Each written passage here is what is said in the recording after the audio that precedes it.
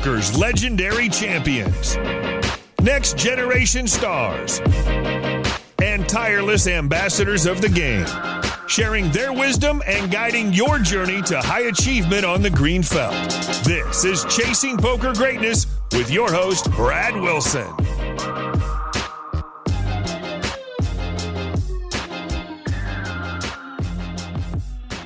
Yo, welcome back to Chasing Poker Greatness. I'm your host, founder of EnhanceYourEdge.com, Brad Wilson, and today I have a very special episode in store for you.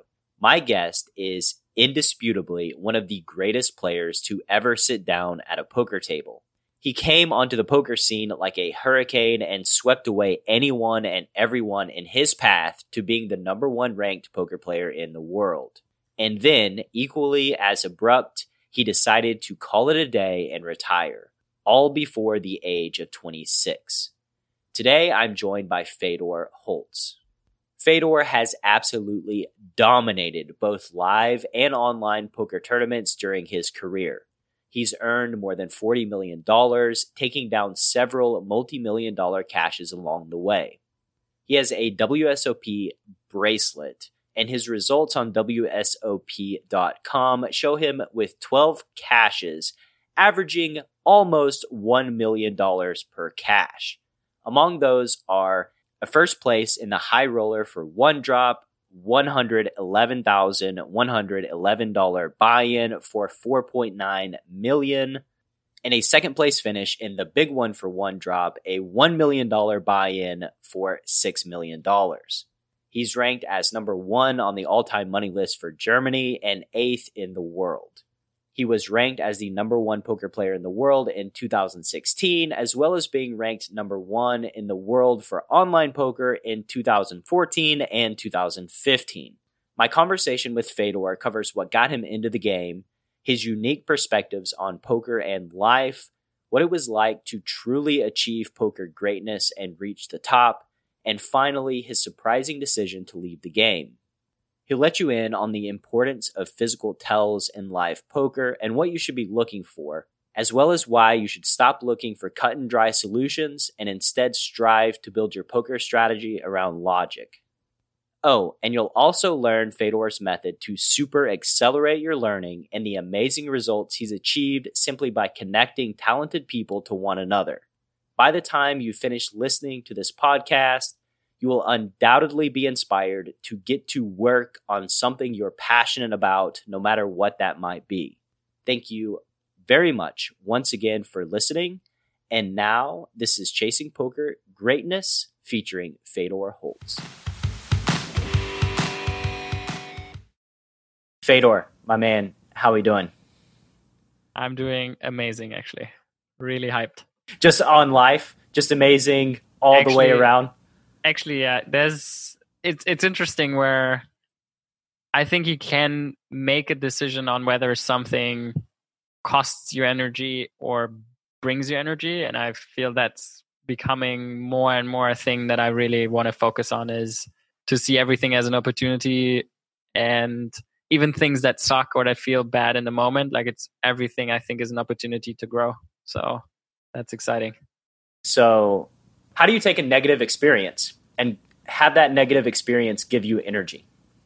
So there's actually countless examples where, especially in direct comparison, it's so powerful, where situations, let's say, there's constant situations, right? Like if I look at my day, I could, and I write it, I have a diary with me, or I make mental notes. It's 100 times a day. It's like someone in front of me is slow. Like there's this, you're in a rush and someone is blocking you. Like there's this little moment of like, oh damn, why is this guy blocking? And to take this moment and realize like, hey, this is an opportunity for me to learn patience. And why am I so stressed by it? Why am I rushing? Like, yeah, okay, there's something I want to get to, but it's not going to go faster, right? It's not like I can, and then it's interesting because when I make it a conscious process and then I go into it and I'm like, hey, wow, actually I'm pissed right now, but I don't need to be pissed. I can just use this moment as a practice for, patience and compassion. Is like, hey, okay, a person is handicapped and a bit slower, and it's like just the way it is right now, then suddenly like I just see how I put a smile on and take this little thing as an opportunity. And there's countless times of where you talk to someone and it triggers something, and that person you let's say I'm being judgmental, so I dismiss whatever the person is saying is like, oh, that doesn't make sense, it's not logical, it's not rational. To use that as an opportunity to say like, why do I believe that? Why am I so strong in my belief that I have a better understanding of whatever that topic is about? And why am I not practicing, like maybe even being helpful and being open, first of all, being open to a new perspective, because there's always something that I can learn from someone else thinking a different way. And on the other side, maybe even supporting the other person and sharing my own perspective, like, hey, this is how I see it. Is there something you can take from this to, like, for us to make this situation a better situation for both of us? And that's just one example. Yeah. You mentioned the diary or a journal, taking notes. So it's like, this is an active process of like, oh, this guy's moving. Like you're driving in your car, this guy's moving very slow. You get out your journal and you're like, this pisses me off. Like, and then is there like reflection after the fact? Is that how it goes down? I think there's countless of ways to do it. And the core of it for me is to bring awareness to the situation. So there's one thing of realize, like, I think there's multiple ways of how people describe it, but it all starts with consciousness. It's around realizing. It's like, hey, wow, I feel this in this way. And first it's only kind of internal. You're like, oh, okay, I'm pissed. It's like, okay. The step before is just like being pissed. And then I think out of this, a lot of things develop. Because I also think once you become aware of it, there's something internally, like some type of compass, something like it's your value system, like where your internal compass is telling you that there's a gap. There's a gap between your compass and what you feel, right? So you observe anger and you feel like, oh, okay, I don't really need this. Like this is not serving me. This is not useful. And once you've established that, then I think the next step for me is to go into, okay, what can I do about it? Like, how do I want it to be? Is this, if it's not serving me, like how do I want it to be?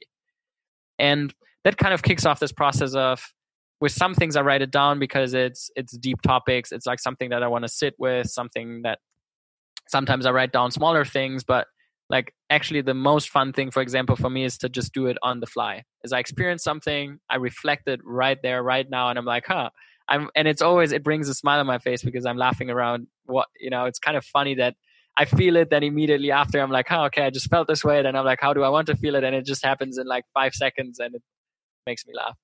And I would assume that this is the culmination of a process over time, lots of practice, having this awareness. And by the way, I'm of the opinion that at the end of the day, all we are is awareness. Just as people, we are consciousness. We are awareness. That's all we are. And I'm not going to go down that path. Okay. Because like, you said like, this makes me mad, right? So like the next question for me is always like, what is me? Like, what is me? And then it just spirals from there. And like, at the end of the day, I think we are pure awareness. That's what we are. And when you accept that and learn that, oh, I'm getting angry, just having the awareness to notice the anger. And then sometimes, like, you mentioned anger doesn't have to be a negative feeling. I think anger can be a positive thing in some situations as far as like adrenaline, energy, all of these things. But anyway, okay. In your journey to be great, I know that you've talked about lacking a purpose, especially early on. And I want to focus on your why as a linear progression throughout your journey as a poker player. Like in the beginning, when you were struggling, what was your why? I believe that it is actually very simple and extremely difficult at the same time, where we make it very difficult. Where there's something, I believe there's something inside us that constantly gives us feedback, right? And to tap into that to me is purpose. So to understand that natural gravitation really clearly is, okay, where do I feel naturally drawn to? And so then the real challenge then starts where all the distractions and the noise comes in. What so are there's the something noise? there's basically, it's about all the experiences that you've made in the past, your current environment, with every construct that exists in your mind and around you, is basically like money, capitalism, fame, reputation, status, like everything that we've built of like, okay, this is a guideline of how things should work, but there's also something inside us that is not that. It's like somewhat different, right? Like, because we realize sometimes like, hey, I don't agree with that. Like, Give me some examples. Let's get tangible here. Yeah, tangible is very, very easy. Is money. Let's take the example of money. Everyone deals with money, and there's a lot of things where it makes sense to quantify value, right? Like that was the path of like, okay, we have certain things. It's very abstract. It's really hard to quantify. Let's like create a system where we quantify productivity, and to then be able to trade productivity. Now, the thing is, the question is, okay, how this quantification is trying to quantify something that is extremely complex and way beyond of our capacity to understand, right? Because productivity means creation, and it's to me, it's very obvious that we're not capable of perfectly quantifying whatever we create, because it also includes all consequences of what we create. So I'm not capable of describing how much worth I'm creating. Like it's just not possible. Because we don't know everybody's story and how what we create affects them, right? Exactly. So you create something and you can't say if it's good or bad. Like you can only guess. And this idea that we put money in not as a good guess, we put it in as the final answer. And that to me is, for example, that's one of the problems that I have with a lot of existing systems, is something inside me tells me, okay, there's certain ways where I totally understand why it's been put in place. It makes a lot of processes easier, especially in the short term, because now I can clearly, I was like, okay, there's this, we set these rules, there's this high score, like there's this currency that is like a clear, like there's markets, but they're all based on like a pretty poor quantification of whatever productivity is. And so now my thing is, let's look at how it plays out. Is like, okay, air has no almost no financial value. And so I'm like, okay, I see a clear issue with that, because I think air is very valuable. So now something inside me, like, and that's basically what's happening, is people are screaming worldwide because they're like, hey, we like the trees. And so that's where the clash comes in of our internal value system and the evaluation system that we've built. And the main problem that I see is the evaluation system that we've built, like money and lots of others, they are a really good estimation of all the knowledge we had at a certain point in time. So people at that time came up with the best possible solution they could come up with, and it's a very smart solution. But we get smarter and we learn more and we understand things based on experience of like where it fits, where it doesn't fit. The main problem that system doesn't have, it's not iterative enough, right? So you can't say it's like, okay, guys, we've realized this has, so like now we try to adapt, but the iterative process of the system is not as fast as our like increasing consciousness. At least that's my observation. So I'm seeing, okay, we're getting way more conscious of how things connect and consequences, and how this system plays out in the long run, and we're not able to implement these learnings into the system itself, and so the system is lacking behind. And to go back to your question, purpose to me is that exactly this internal evaluation system. Is like there's something internally that makes us gravitate towards something, and I don't think it needs to be something special. I think sometimes, or a lot of times, it's just important to listen to that and cut the noise, like to not get distracted by what money is telling you. Because what I've realized, that was exactly the clash, and I'm talking long time for this point, but I'm really passionate about it, is what I've realized is there are things where this will overlap, because there are certainly situations where I do what I love to do and I will make money with it, but it's not certain that if I focus on money, I will do what I love to do. Oftentimes, if I only focus on maximizing money, I will most likely not do what I love to do.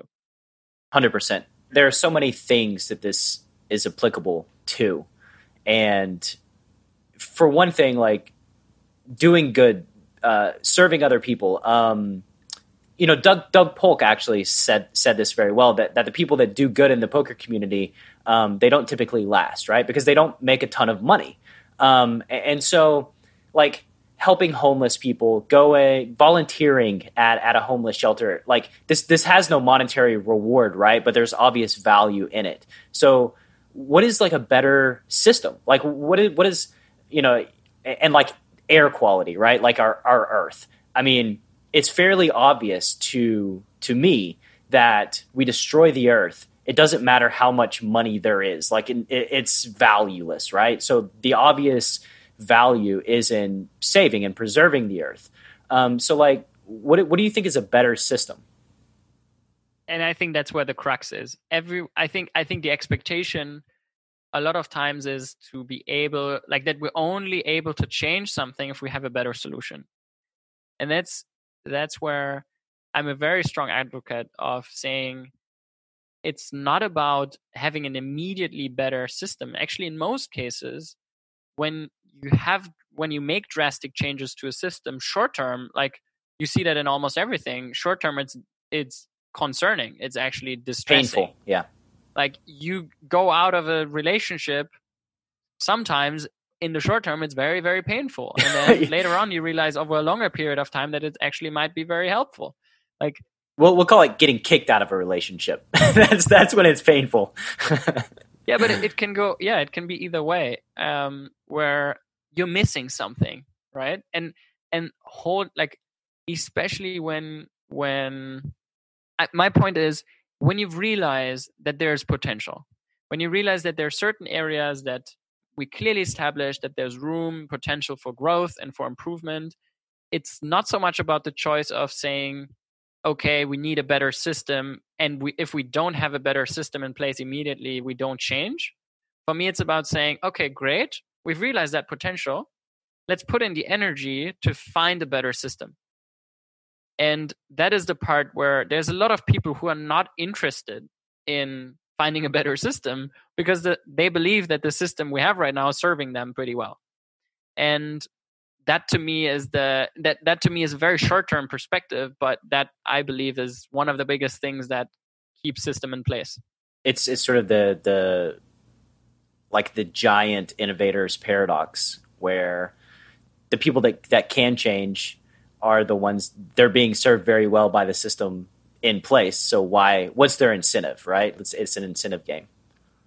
Yeah, and I think that's where consciousness comes into play, is the more you're aware of the consequences and a longer time scale, I believe the more or like also other people and like just a bigger scope, I believe the more you adapt to that. And I think that's what you kind of see is where people who've made some very intense experiences or reached a certain amount of consciousness, they start actually doing exactly that. When people talk about universal basic income or like donate 99% of their net worth after donate a lot of their income, like I think you can see that movement happening where people start changing the system from within, using the resources to try to adapt it in a way that suits their understanding of an improved system better.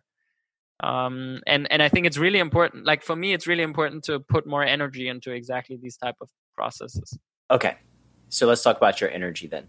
What is putting more energy into this? What does this look like?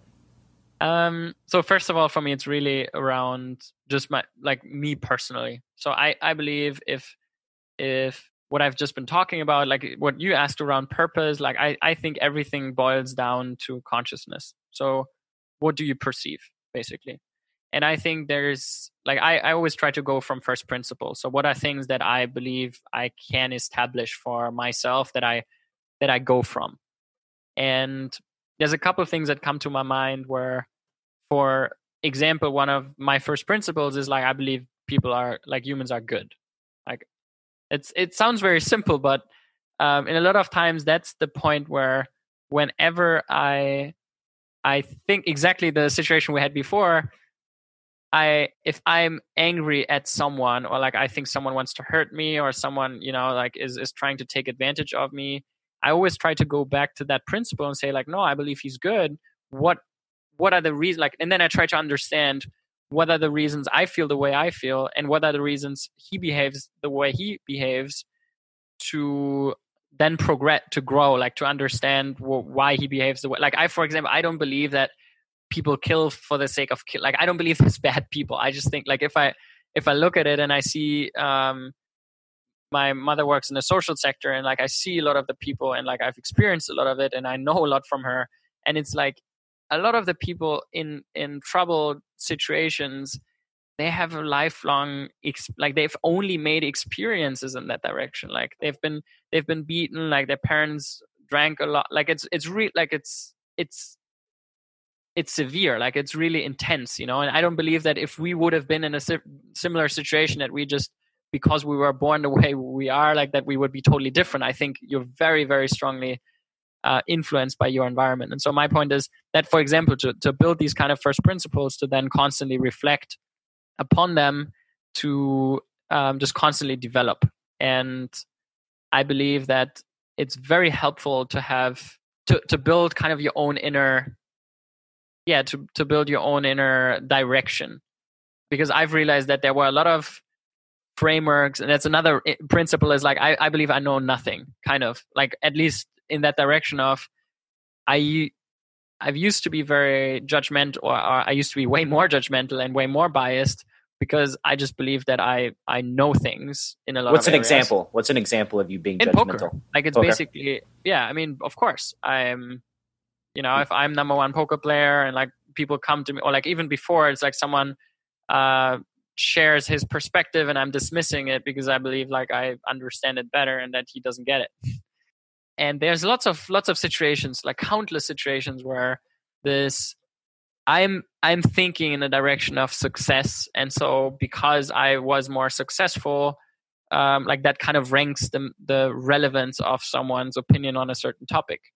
And to kind of remove that of like, I'm just a blip, like a super, super small like perspective on something, and yes, potentially I have a better understanding of this really small window of the topic poker, but that's not everything in life. And like if I talk to that person, I can learn so much more on lots of different levels, but also I can learn something in poker, because just understanding how he thinks helps me being a better player. Simple as that, because I play against people like that all the time. Exactly. So it's, again, turning this around in the sense of everything is an opportunity to learn and to grow, which it just sped up my life by so much, because these things that I'm not looking at or not using as like, it's basically just, now life is the same, but instead of having 1 or 2 opportunities a day, now I have 100, just only because I opened to like, okay, maybe I can learn from this. And it's also a much better way to create relationships too, when you For sure. listen and engage with people instead of just dismissing them. So the transition, like, you were number one poker player in the world, and then you transitioned to not playing cards so much. Why did you leave the poker world? That is really an interesting topic, which especially in the last couple of months I've thought a lot about. And it's, if I would describe my experience, it's basically, and it ties very nicely in with purpose. So I always used to love learning. If I think about moments of pure joy or fulfillment or flow, it was learning. Like I can literally think back of right now, it was playing chess, it was playing computer games, like when we played championships, it was learning or playing poker at times, it was just learning new things or solving problems specifically. And I just love the way how it really made, or like also playing soccer was also a thing. So it was this thing of, I just felt my whole being was busy, kind of. I was really in this moment doing this one thing. And the interesting part is that in poker, I've really, really loved that part. And I always did in different occasions, but then more things came in, right? So then it clashes with a lot of different ideas and things in life that I believe are important because of what I've learned or experienced. Like what? And so, yeah, so basically I'm like now making money, right? So now I have this skill and I've done the thing that I really liked, which was learning. And like, I remember in 2013 and 14, I just loved it. Like every day I just loved getting in, like waking up. I dreamt of poker. I woke up, I started, like, I talked to, like, everyone I talked to was poker only and just hand histories. And I was online and forums and discussing, like I was breathing poker. And it was mostly because of this learning part. I was just like, hey, I want to get better. And I could build my own framework of how to get better. And so now something comes in of, okay, I believe now that I've learned that making money is really important. And so now I have to twist it in a way to make as much money as possible. And so I did that. And then it's like, okay, now what are tools that I can use? So I learned the tools and like I kind of see it as a game. But I realize the more I do that, the more I'm losing the part that I actually internally really, really appreciate and like. So now I'm changing this into a machine, like a process of how I can make lots of money, which then is like, okay, 2015, I'm realizing like, hey, actually I'm doing less and less of the learning part that I really like. And I'm just flying from place to place and grinding it out. And there's certain things that I really like around being in new environments. But after 5th time Macau, 10th time Vegas, like 8th time Monte Carlo, whatever, it's like, okay, actually I'm not really learning anything new. It's just grinding out my skill that I have. And that was really the part where I think emotionally, if I would have only listened to me internally, I would have probably quit poker after 3 years. Like I would have quit like right before being like really successful. And I think I would have been internally quite happy with it. But there was some like the external, like the value system I grew up in and that I've experienced around me really drove me to go like way further. And it's this internal thing of I wanted to prove someone and get appreciation that maybe I didn't get as a child as much as I wanted to. And it was just like, okay, I like this goal, 1 million, then 2, then like 3, then 5, then like it was just literally, okay, like just, always higher. And then I've realized at a certain point after I just couldn't set a goal anymore, I'm like, what's left? And then I sat down and I remember this moment, like I will never forget. Everything was dark, lights were out, and I went home and I just crashed. What am I doing? I'm investing so much energy into something that will never lead to the outcome that I'm internally looking for. Like trying to please my environment will never lead to me being happy with myself. And that realization kicked in. And after that, I was like, just kind of taking balance of looking at my life and looking at all the different parts and looking at, okay, what of this really gets me closer to that? And then 10% were left and the rest was free time because poker in that way won't lead there. It was amazing. It was a great learning experience. I took a lot of things out of it. But the process that I've reached at that point wasn't really making me happy anymore. And so I moved on. And what else is there besides our own happiness in our pursuits? I mean, like it's something that sounds so simple, but like from a pressure standpoint, I could imagine that you had probably more pressure than anybody to continue playing just because of the financial incentive, right?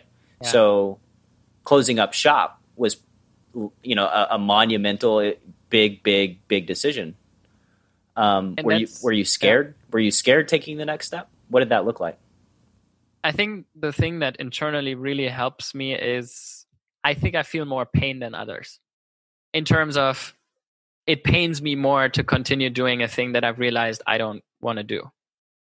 I see that, and that's not. I don't mean that in a always positive thing. It is like it's just when I. What does it feel like? What is the internal struggle? That dialogue, like what does it look like? It's literally like, I mean, I remember that countless times in my life where I've established that. Where, for example, I start playing the piano, or like I start a project, I start learning something, I start enrolling in university, I start like there's countless times, like literally like so many times, and I come in with the mindset. I remember that every single time. The mindset around me was to finish things. It was, you're only good at something if you set a certain direction or goal or whatever and you finish it. That's the only, like, finished is success, not finished is not success. And that was so against my internal feeling, where for me it was like, hey, I try something out, and if I like it, I continue, and if I don't like it, I don't. And then it's clashing, right? Like then I go. Then you feel like a failure all the time. It was a constant thing of I'm failing again. I try something again and I'm not good in, and that's now where the difference comes in. With a lot of people around me, I feel like they had less pain just doing it. You realize it's not really what you want to do, but you just do it anyway. They just, they don't like whatever taking piano lessons, but they take like 40 lessons anyway, and they just do it so their parents shut up. For me, it was I was in the barricades. I was not doing it. You could not get me to do it. Just locked down. So, I mean, there's examples where I was really good in chess. Like I started playing chess, and then I went on playing German championships, and I got really good. And like I was 9 or around 9 and 10, and then basically the expectation was like, okay, now just grind it, like get there and there and there. And after 1.5 years, I realized like, hey, I don't really want to do it this way. Like I just love playing it. I loved playing with people, and apparently I was good. But the moment I was good, it started getting this this huge expectation around, okay, now you have to make something out of this talent kind of. And I just wanted to play. And I think that's also a similar process that happened in poker or in almost any other process that I've experienced. And you feel it as poker players. Like I've been playing cards as a professional for 15 years, and you do the pain is tangible at a certain point, to where you have this existential thoughts of, why am I doing this? Like I don't enjoy doing this. Money becomes the motivator.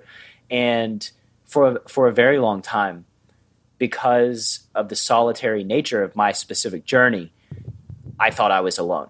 I thought I'm weak. I'm weak for feeling this way, because none of my other friends feel this way. Nobody else feels this way. Nobody talks about it, right? And then in doing this show, actually, over the last few months, just talking to other players, every fucking one of them goes through this existential crisis as a poker player. And I just want to point out how important this is for the audience to know, like, you have your goal, right? You're chasing poker greatness. You're trying to be the best that you can. But these feelings are going to arise, and they don't make you lesser. They make you human. It's part of the process. And so one thing I would like to ask you about is, in this process of knowing, like, one day this may cause me pain, the purpose behind the game has maybe gone away to where I don't love it. I'm not in love with it like I used to be. What can you do in the meantime to protect yourself in this transition, right? Because I would say you financially did very well. That it puts you in a position, sets you up to, you can fucking start 1,000 things the rest of your life and never finish them and be super happy, right? Some people out there, they have people that depend on them. Poker is, like a sole source of income. What can they do to insulate themselves against this feeling that they must continue on? I mean, that's the biggest conversation, right? Like, I'm saying this, and then the first internal question comes up, or statement is, yeah, he can say that because now he's in the situation that he has a lot of money, a lot of freedom, a lot of opportunities. There's no one depending on him. I think that it's a very valid internal dialogue that mostly comes out of the fear of insecurity. And I'm not saying that in a dismissing way. I'm saying that in a way of I felt it too countless of times, where at least for me, it was this feeling of if I go down this path, it means a lot of uncertainty. It means like I don't like if I now follow what I feel like I wanted to do, how do I do things? If you feel like there's nothing that that was basically how I started with poker. I just felt like I want to do it. Right. Which is how a lot of people start their journey. And I'm not, I'm not minimizing like the pain of quitting poker for you. Yeah. I'm mostly, there are people that are in the middle of their journey, that are in the honeymoon phase, right? Where they are obsessed. They talk about, I'm going to play poker for 50 years straight. I'm never going to get bored of it. But the reality is that this is most likely not going to be the case. And most people don't have the foresight to plan for this eventuality. It just happens. And then they realize, oh my God, I don't love doing this. And it's what I'm most qualified to do in the world. But I think that statement is the thing to tackle. Okay. So that's what I meant. Where I was trying to get at is if you're constantly asking yourself that internal question of, hey, what do I really love doing? What are the things I really enjoy? I really believe that if you focus on these things and if you really dismiss all the noise and all the things around and go in that uncertainty and also the struggle, then I believe that you build something that is really long-term sustainable and also long-term is going to make you happy. And that's what I really believe. Also, what I see with people is it doesn't have to be something that wins in all the systems that we have. It's just something that has to be relevant to you. So, and that's really it's so simple things sometimes. It's around, I love playing soccer. It's the thing, or football. It's the thing that I've always loved since I was small. And it's this internal conflict of following that thing, of really just being free to do it in the way I want to do it, where I don't know how often I've canceled soccer for something that I thought I have to do, like a dinner that I should go to or like a trip that I should be doing. Whereas the thing that I actually want to do was like just play soccer. Sure. And it's interesting where then later on I'm asking myself, why did I just, cancel? Like I would have left just like, hey, no, I don't want to go to your dinner. I prefer to play it. I just didn't say it. Yeah. And it's just one example of where I think oftentimes we sabotage ourselves because we believe that we should be doing something. Whereas in actuality, we have the answer there already. It's kind of like we know what we would prefer to do, but we struggle to stick to what we would like to do because it means some conflict, right? It means defining yourself and like maybe also regarding others to say like, hey, I prefer, like, this is the thing I love to do. I prefer that over going to cinema with you, or like to, and it's really, I like to spend time with you. We can do something else, but I would prefer, like, this is one of the things I like the most. I would I prefer to go to soccer training. And it's this simple thing where I think the more we deal with this, the more we go into these internal and external conflicts of figuring out what we really enjoy doing, and the more we build our environment that way, a very simple life can be very fulfilling. Absolutely. Yeah. And yeah, I love that approach. It's like Joseph Campbell, it's finding your bliss. It's finding your bliss and then pursuing it. And I think that I don't want to imply incorrectly, but what you're saying is find your bliss in another avenue if poker becomes painful, and pursue it with passion, even if it means you are making, barely sort of scraping by financially or whatever that means. Just, find your own version of happiness and pursue that with vigor. And one thing that I believe is at the core of this process is seeing exploration as something great. That is really, to me, the number one thing that I would love to bring more of into our education system, is that there is that exploration is being empowered and supported. Of, you want to try out 10 different things, great. Like, try to find what you really like, try out different things, take your time. Don't put, like, the message I've got was every single time was, you have to know.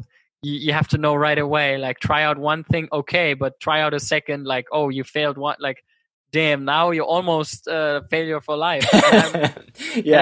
I'm sitting here now, and now I'm 26, and if I think back to 18, 19, the pressure I made myself of having to figure out already what I do for the next 40 years, it's like, it makes no sense.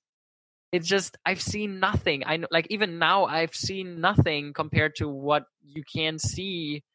And even now I wouldn't, like, now I'm so cautious to commit myself for the next 5 years. And it's not because I don't want to, it's more because I feel that there's, like, I probably still have 70 plus years ahead of me. That's massive. So I think exploration is such an important thing, where don't feel bad being in that state of exploring. It's amazing. If you have half a year, 2 years, even on the side, like, if you work exploring new things, it's the most valuable thing, in my opinion, that you can do, because it gets you closer to exactly establishing this type of environment that fulfills you. And the thing is, you explore something and it sucks, you hate it, it makes you unhappy. Well, great. you just quit, right? Like, you found something that doesn't make you happy. And I love that you have this fear of committing yourself to something 5 years down the road, because, like, just, I'm 35, so I got a decade on you. And the 25-year-old version of myself, I have, like, it's a different human being. Like, we change so frequently that what makes you super happy and super pumped and super motivated today may not make you feel that way in 5 years. So constantly the exploration process and iterating and changing, like, that's genius to me. That's it seems like a very healthy way to go through life. I think it's important to see that that's fine. Like, that it's totally fine to. It's. I think in that regard we have very high expectations, and put a lot of pressure on something that we just don't know. We just have to figure out. It's societal pressure too. It's parental, from friends. It just hits you from all angles, right? And then you have marketing, the markers of success, a nice house and a nice car and a steady income and all of these things. And you think, oh, well, you're always looking up and trying to get these things that you think might make you happy.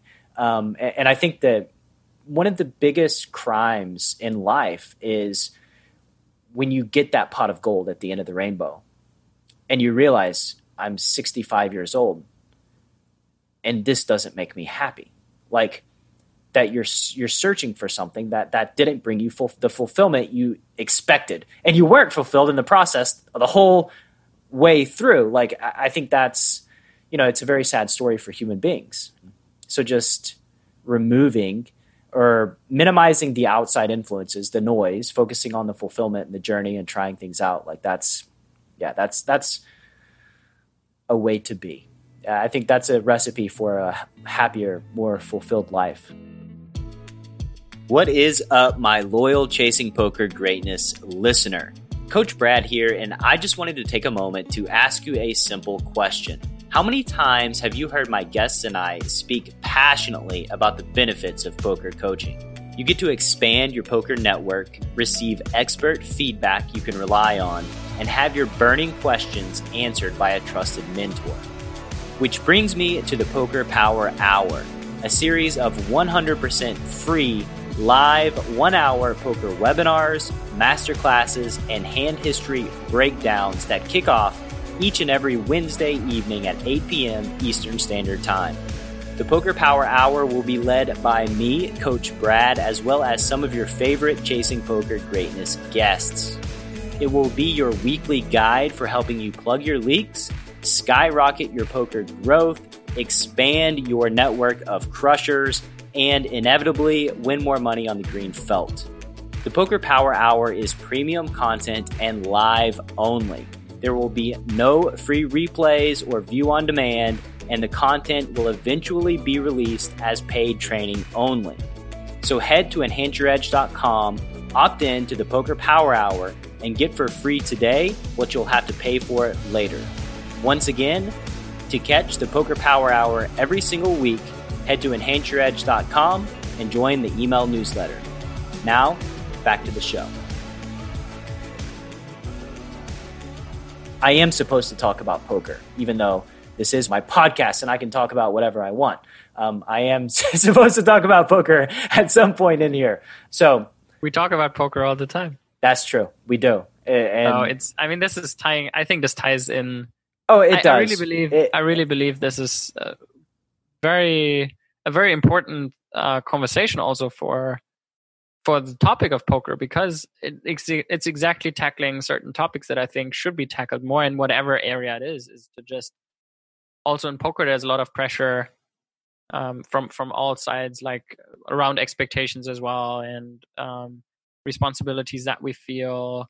And I think it's super valuable to go deeper into that and just like ask ourselves the question of how are we feeling right now, and is that still the thing we want to do? And also, it's totally fine to not try to be the best. It's totally fine to do it for fun. It's totally fine to move on and do something else. And it's fine if you don't feel like that's the thing anymore, that the same way you thought it might be like 5 years ago. And it's important, I think, to talk about that. For sure, because poker can be a trap. You know, you can. There are people in the middle of their journey that have, they have a day job. They play poker as a hobby. They love it. They want to be professional, right? And then what does that mean? And then what's the end game after that? I think that always thinking about happiness, fulfillment, is just of paramount importance, no matter where you're at. So, segueing a little into some like actual poker, like strategy. So, like it's very specific. One thing that, in listening to your interviews and doing research, that I love is the importance that you place on physical tells. Can you tell me about, number one is, why did you decide to spend so much energy on physical tells? Especially because I think in a lot of the poker community, they get a bad rap. But like, as a live player that started his career playing live, physical tells were something that I spent a ton of energy on from the very, very, very beginning, because I recognized the usefulness of them. So like, why did you spend so much time on understanding people's human behavior? It's pretty simple, because first of all, it's intriguing me. Second of all, it was just very valuable. And it was seemingly valuable. So that was very naturally the thing to look into. So, I started playing 500 or like 100 euro tournaments, and like probably the ones I played a lot were somewhere between 500 and 5K. And so basically the people I play against, 80-90% of them have never or almost never thought around structuring their physical behavior. So it's very natural, right? And so now I think, if it's very natural, I believe that it's very, very, it's just logical that it's very helpful to try to understand what natural behavior means in different situations. And especially if the tells become stronger, the more is at stake. Because mostly if more is at stake, that really strongly correlates to the intensity of tells. The pressure, right? That exactly. So that also means, if there's more at stake, there's more to win if you do it well. And so that was always like, that was the reason, pretty simple, why I've spent so much time with it. What did the process look like, understanding human behavior? So it's trial and error. basically just, again, step number one is just observing. Is basically trying to be as conscious around what is happening as possible without spending too much energy on it. That's like kind of a fine balance, because it's also, I've also always been an opponent of trying to be 110% at every point in time, because I also try to look at it from a long-term perspective, and it's tiring. Grinding is tiring. So I've tried to find a good balance of being able to play long hours with picking up it's basically, I think the most important thing in big pools of information, so difficult games like poker or other big areas, is dissecting the relevant from the irrelevant. And it's the same with tells. So I try not to pick up every little detail, but I try to be aware for if something pops up that I believe is relevant. So I looked at every bigger pot. I try to look at the people that I play a lot against, because if I play a lot against them, then obviously it's more relevant. I try to look way more if I was deep in a tournament. Is this through like film study or personal observation?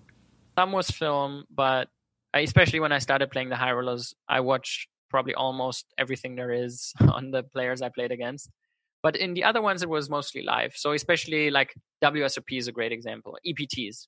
Like I was just constantly trying to categorize the players that I play against to get a good feeling. And I think that's the thing that I've always done well, is to create. It's about creating logics that are not too complicated so that they're useless, but also not too simple so that they're useless. Right. The perfect level of complexity.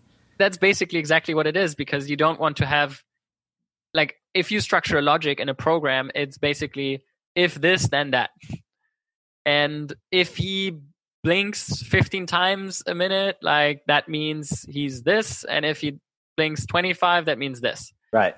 It's mostly not that simple.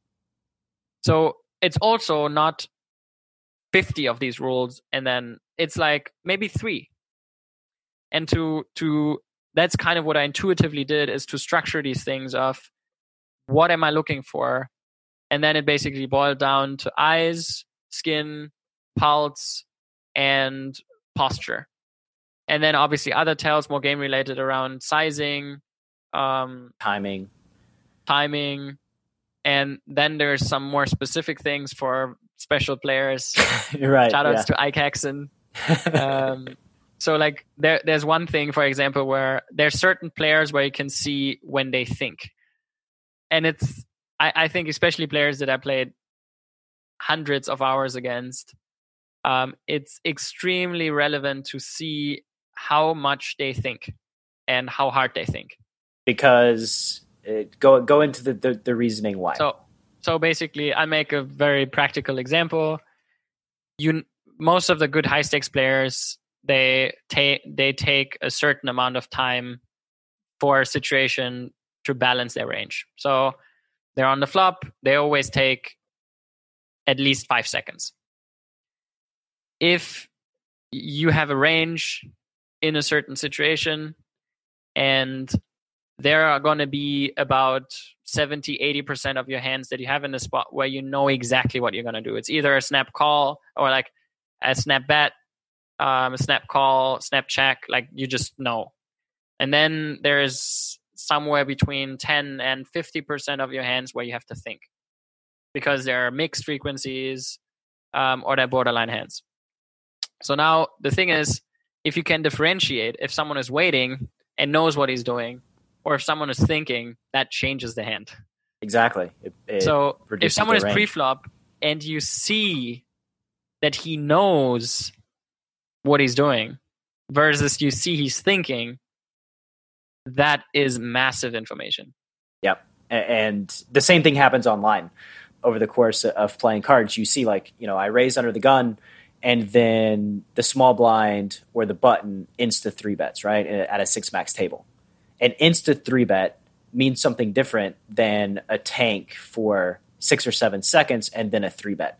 An instant 3-bet, in my experience, has meant they know they're 3-betting. It's more value oriented hand. And then a think is like, let's look at the HUD. Let's analyze the data. Okay, now should I be 3-betting this guy? Should I not? Like, and so you get a good feel just based on one pre-flop decision as to the kind of range that this guy's 3-betting you with. The slight difference though is their timing. Like you're referring to timing tells basically of like, sure. okay, if they do it fast, if they do it slow. But I really mean the like timing is the same. Oh, they actually exactly. It's like you can literally see how their brain works. You can see the gears turning. Yeah. Because people, this is something like in high school. I never realized this, but my sister, her friends would ask, "Why is your brother so angry all the time? Like I passed him in the hall. Why does he look so angry?" Right? And it took me until I was probably like 30 years old to realize that when I'm thinking, I look angry. Like this is how people interpret. So like I was just thinking, like I was always just deep in thought, right? But like, you know, you can tell when people are really, really, really thinking. And now apparently Ike Haxton will know. You have to act like you're thinking all the time, Ike. It was interesting because like for some reason, I mean, you see it with lots of players, but I just remember a couple of hands where I believe there was a lot of value for some time in that. And it was just interesting how certain players, there were some things, especially against the ones I played a lot, where especially in like 215, 216, there was a lot of value in really understanding what their thought process is, what triggers them, what's important to them, and how they think.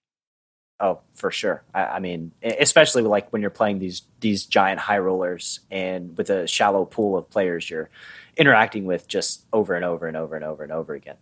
Okay, so when you think of joy in your poker career, what's the first memory that comes to mind? The most emotional I ever felt in poker was actually when my friend David won the W Coupe in 2013. And it was I just remember because something, I felt like I wasn't able to think anymore for a long time. And I don't remember ever having that again. My brain was just, I was hyper awake. I was full of endorphins, but I could only internally just scream and be happy. And I will never forget this moment.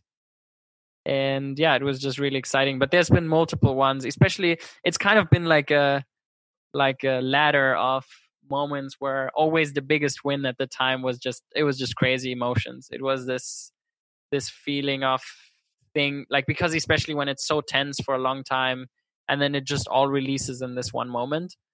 And it was stronger in the beginning, actually. Yeah.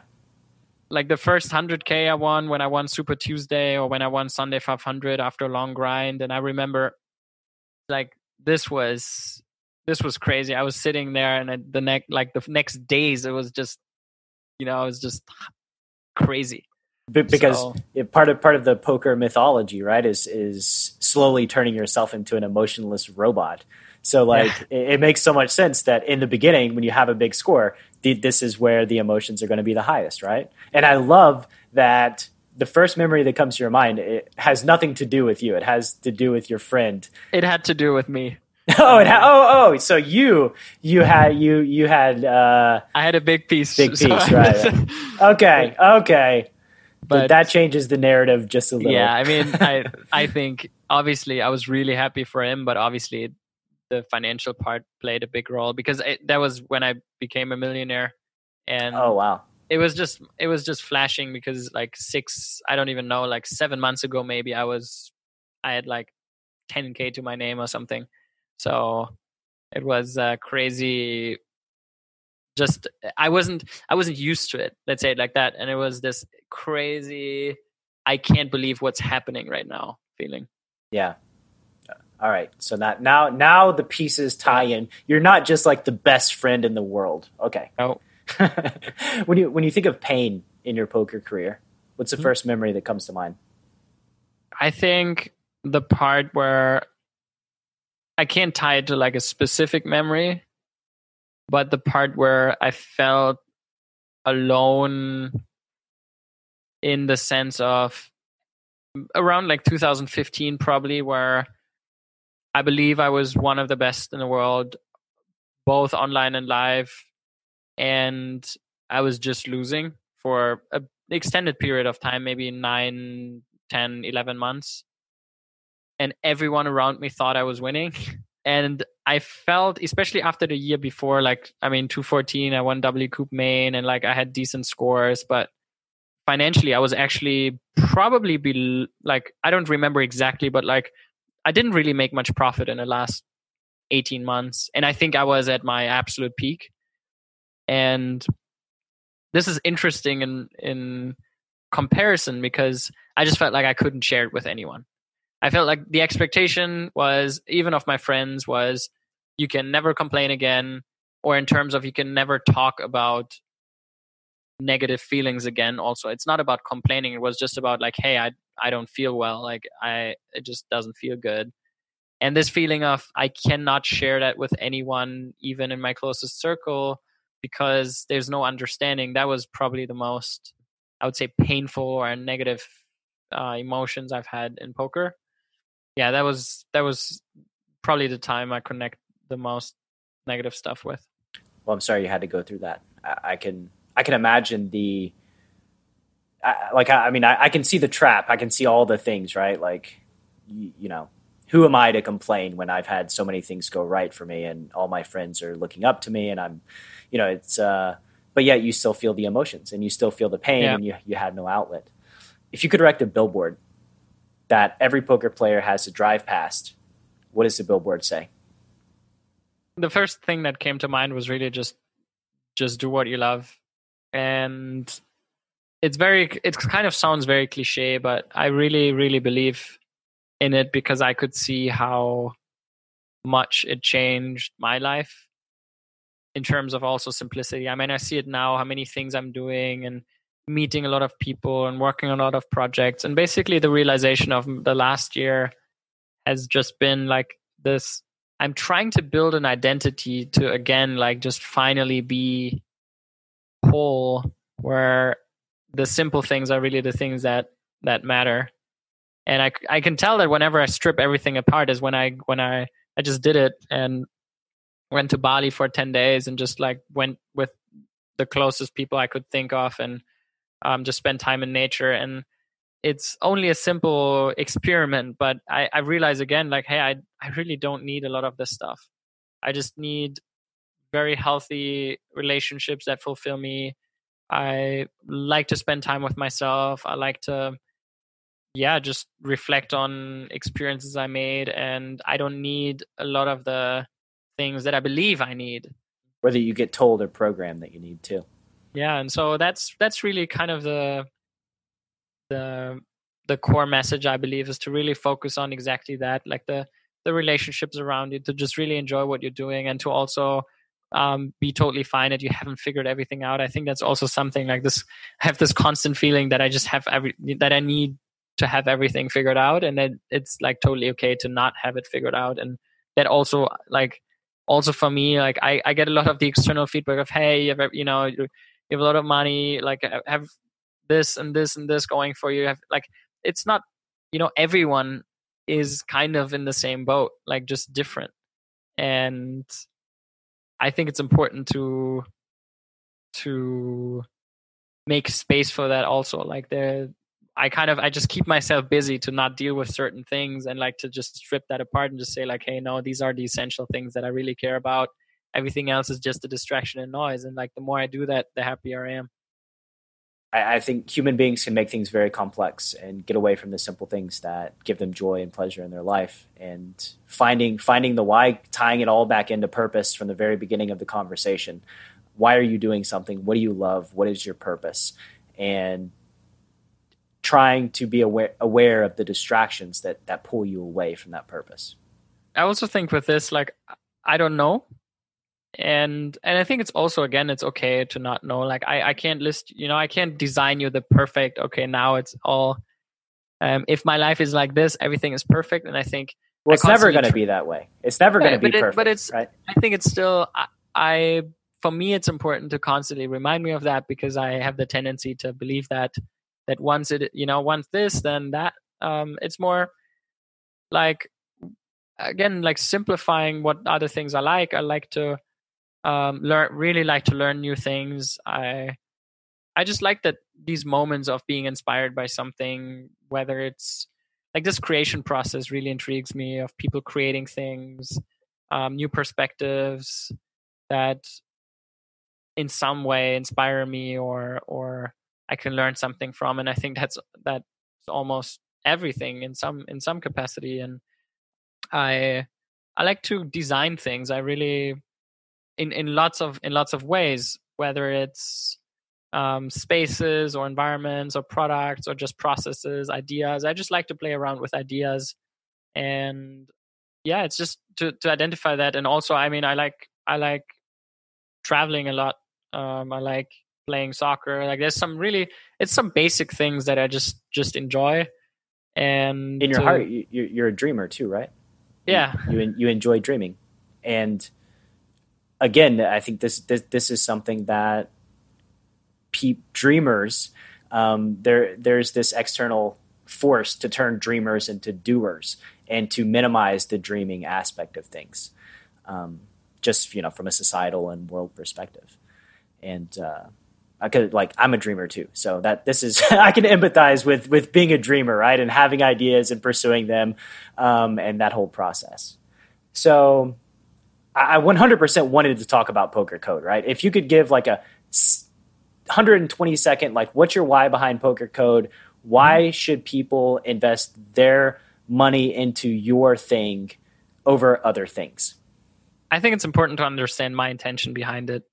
And so the Poker Code is basically the number one question by a mile that I've been asked over the last years has been, can you coach me? How can I learn from you? What are the books, like, how can I learn XYZ? What are the best books I could read? It was like all the same. It was like, how can I learn from you?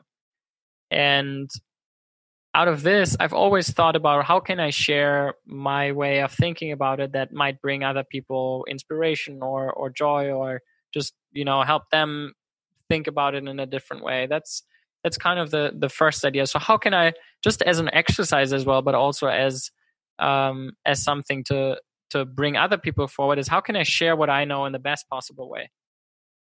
And that's how I work together with Matthias on creating the Poker Code, is to really think about how can we condense our knowledge, our thoughts in a course as good as possible to really bring not so much the solutions. Like that was really the thing that also is the feedback of people that ask for it. Like, I think it's a different way of thinking. I think the reason why I became so successful is because I think in logics, not in solutions.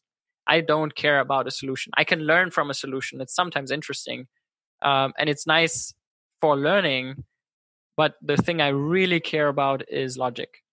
So I wanted to share my logic and Matthias' logic around how to approach the game, because I believe, and that now changes it, a solution helps you only for poker, right? But if you really practice and exercise logic, that helps you for everything. The reason why I can transfer my experience and knowledge very well into other areas is because I've basically done 6 years of practice in creating, dissecting information, creating logics, and just improving processes. And you can do that in every other area that you're in. So this is the first part. And the second part that I've always been pretty vocal about is the community aspect. So I personally believe that relationships are just important for everything. And the key math that I've always tried to showcase is the reason why we crushed poker as Team Germany, how they'd like to call it, was because what we did was 8 people experience 10 hours. They filtered the 10 hours down to half an hour. We exchange, and you've basically learned 80 hours worth of content in like 10% of the time. And that's the core idea of, like, it's so smart to just, like, why don't you just exchange knowledge and like connect, like, and then that's only the knowledge aspect, but also the aspect of You actually have people to connect to, you build relationships, you have the emotional backup, you have people you can share, bounce back and forth ideas with, and like that is not 1 + 1 like equals 2. That's like 1 + 1 = 5. And it's all coming together for me. In our pre conversation about connecting people to create bigger things, I've never actually thought about it that way, but you're absolutely right. Like, I can have 40 hours of experience, distill it to 1 hour, have a conversation, and give you my 40 hours, and you give me your 40 hours, and 10 people, and then all of a sudden you get all this experience, all these different perspectives, all this knowledge that's applicable moving forward. This is why a tribe of people is just so important, and it's not a coincidence. It's very logical that group of y'all, the German Crushers, ended up 10 of the best poker players that are breathing today. And it's not because, like, that's the thing also to understand, is not that we are 10 absolute geniuses. Yeah. No, but it's really important. I mean, if you look at it, I think basically there were some people who dropped out. It's maybe been like 10, 11, 12 people total. But like, from the people who were in from the beginning to the end, every single one of them became a top 100, top 50 poker player worldwide. Like, it's not just a bunch of geniuses who like made it, like who would have made it anyway. We started with almost zero. We probably made 100, 150 million combined. Like, it was just inevitable, because we made a multiplayer game out of a single player game, not by cheating, but by just exchanging the knowledge we gain. And through that, you just multiply your progress over and over and over again, and you just speed by everyone else. So for people looking for a poker life hack, poker growth hack, that's it. I mean, this is the most actionable growth hack you can get. Anything. Yeah. Like, learn from other people and share your experience openly. Number one, learning. And working under the assumption that, y'all aren't just 10 poker geniuses that were randomly became friends with each other and then crushed the poker world, right? Like, there's actual logic behind it. My journey looks similar too, in that I had a friend, we talked with each other, we grew exponentially just from having those discussions, right? Like, it's very logical and makes complete sense. And I'm not saying we were a random selection of people. Obviously, there was some type of pre-selection, and like, it was already people who were probably more likely to be successful, but not in the sense of we would have been successful no matter what. It was more like, in that constellation, I believe so, but alone, probably not. Right. In that formation. So the combination is the thing that makes the difference. I would say that you had the potential to be successful, but if you're 10 people, sure, born 10 places across the map, and you're all isolated on your own poker journeys, it's very improbable that you would have you'd be in the top 1,000 poker players, for instance. Yeah, most likely. Yeah. Okay. Final question. Where can the Chasing Poker Greatness audience find you on the interwebs? I mean, pretty easy. Just Google me, probably. But yeah, Instagram, I post quite a bit. Not so much about poker anymore, but still quite a bit. The best is actually, like, the part I'm most active about poker is Poker Code. So pokercode.com. If you're part of if you buy the product, you're part of the community. I'm in there in Slack. We chat basically on a daily basis with the people in there. They ask about hand histories, and it's pretty fun. And there's a lot of things to come there. So if you're interested, I'd be happy to have you guys on board.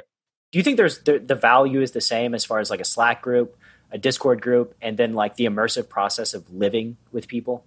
I don't think it's the same, but I think it's like, it can be very, it can work very well in harmony. Like, there's certain things like this group, like, for example, I did that too. I had different groups of people that I engaged in different ways, right? Like, the people that I lived with, basically, were people more on my skill level or around my skill level. And then there were also forums where I talked to people who were way better than me, or maybe on Skype. So it's, I think, establishing these different type of communication channels, where it's like, I'm not saying like do only poker code. I think it's a great way to get input from players that are potentially way better than you, and connect with some that are on the same level, and then form groups of people who are on the same journey and like go hard with them. And then it all ties back in because you get the information from Poker Code. You have a roommate, you share that with them. You know, they get information from somewhere else. They share it with you, and then boom, boom, boom, boom, boom, the progression. Boom, boom, boom, boom, boom. Boom, boom, boom, boom, boom. All right, my man. Thank you very much for your time, for your energy. I'm extremely grateful. Can't wait to share this with everybody. Take care. Have a great day. It was a pleasure. Thank you so much for listening to this episode of Chasing Poker Greatness. If you haven't yet subscribed to the show, please take a moment to do so on Apple Podcasts or wherever your favorite place to listen to podcasts may be. And once again, I wanted to let you know about PKC Poker. If you're on the lookout for a new poker platform where the games are safe and secure and the action's amazing, head to enhanceyouredge.com/PKCpod to get your code and jump into the games. You must have a code to play, as well as be 21 years of age or older. One final time, that's enhanceyouredge.com/PKCpod. Thank you so much, and I'll see you next time on Chasing Poker Greatness.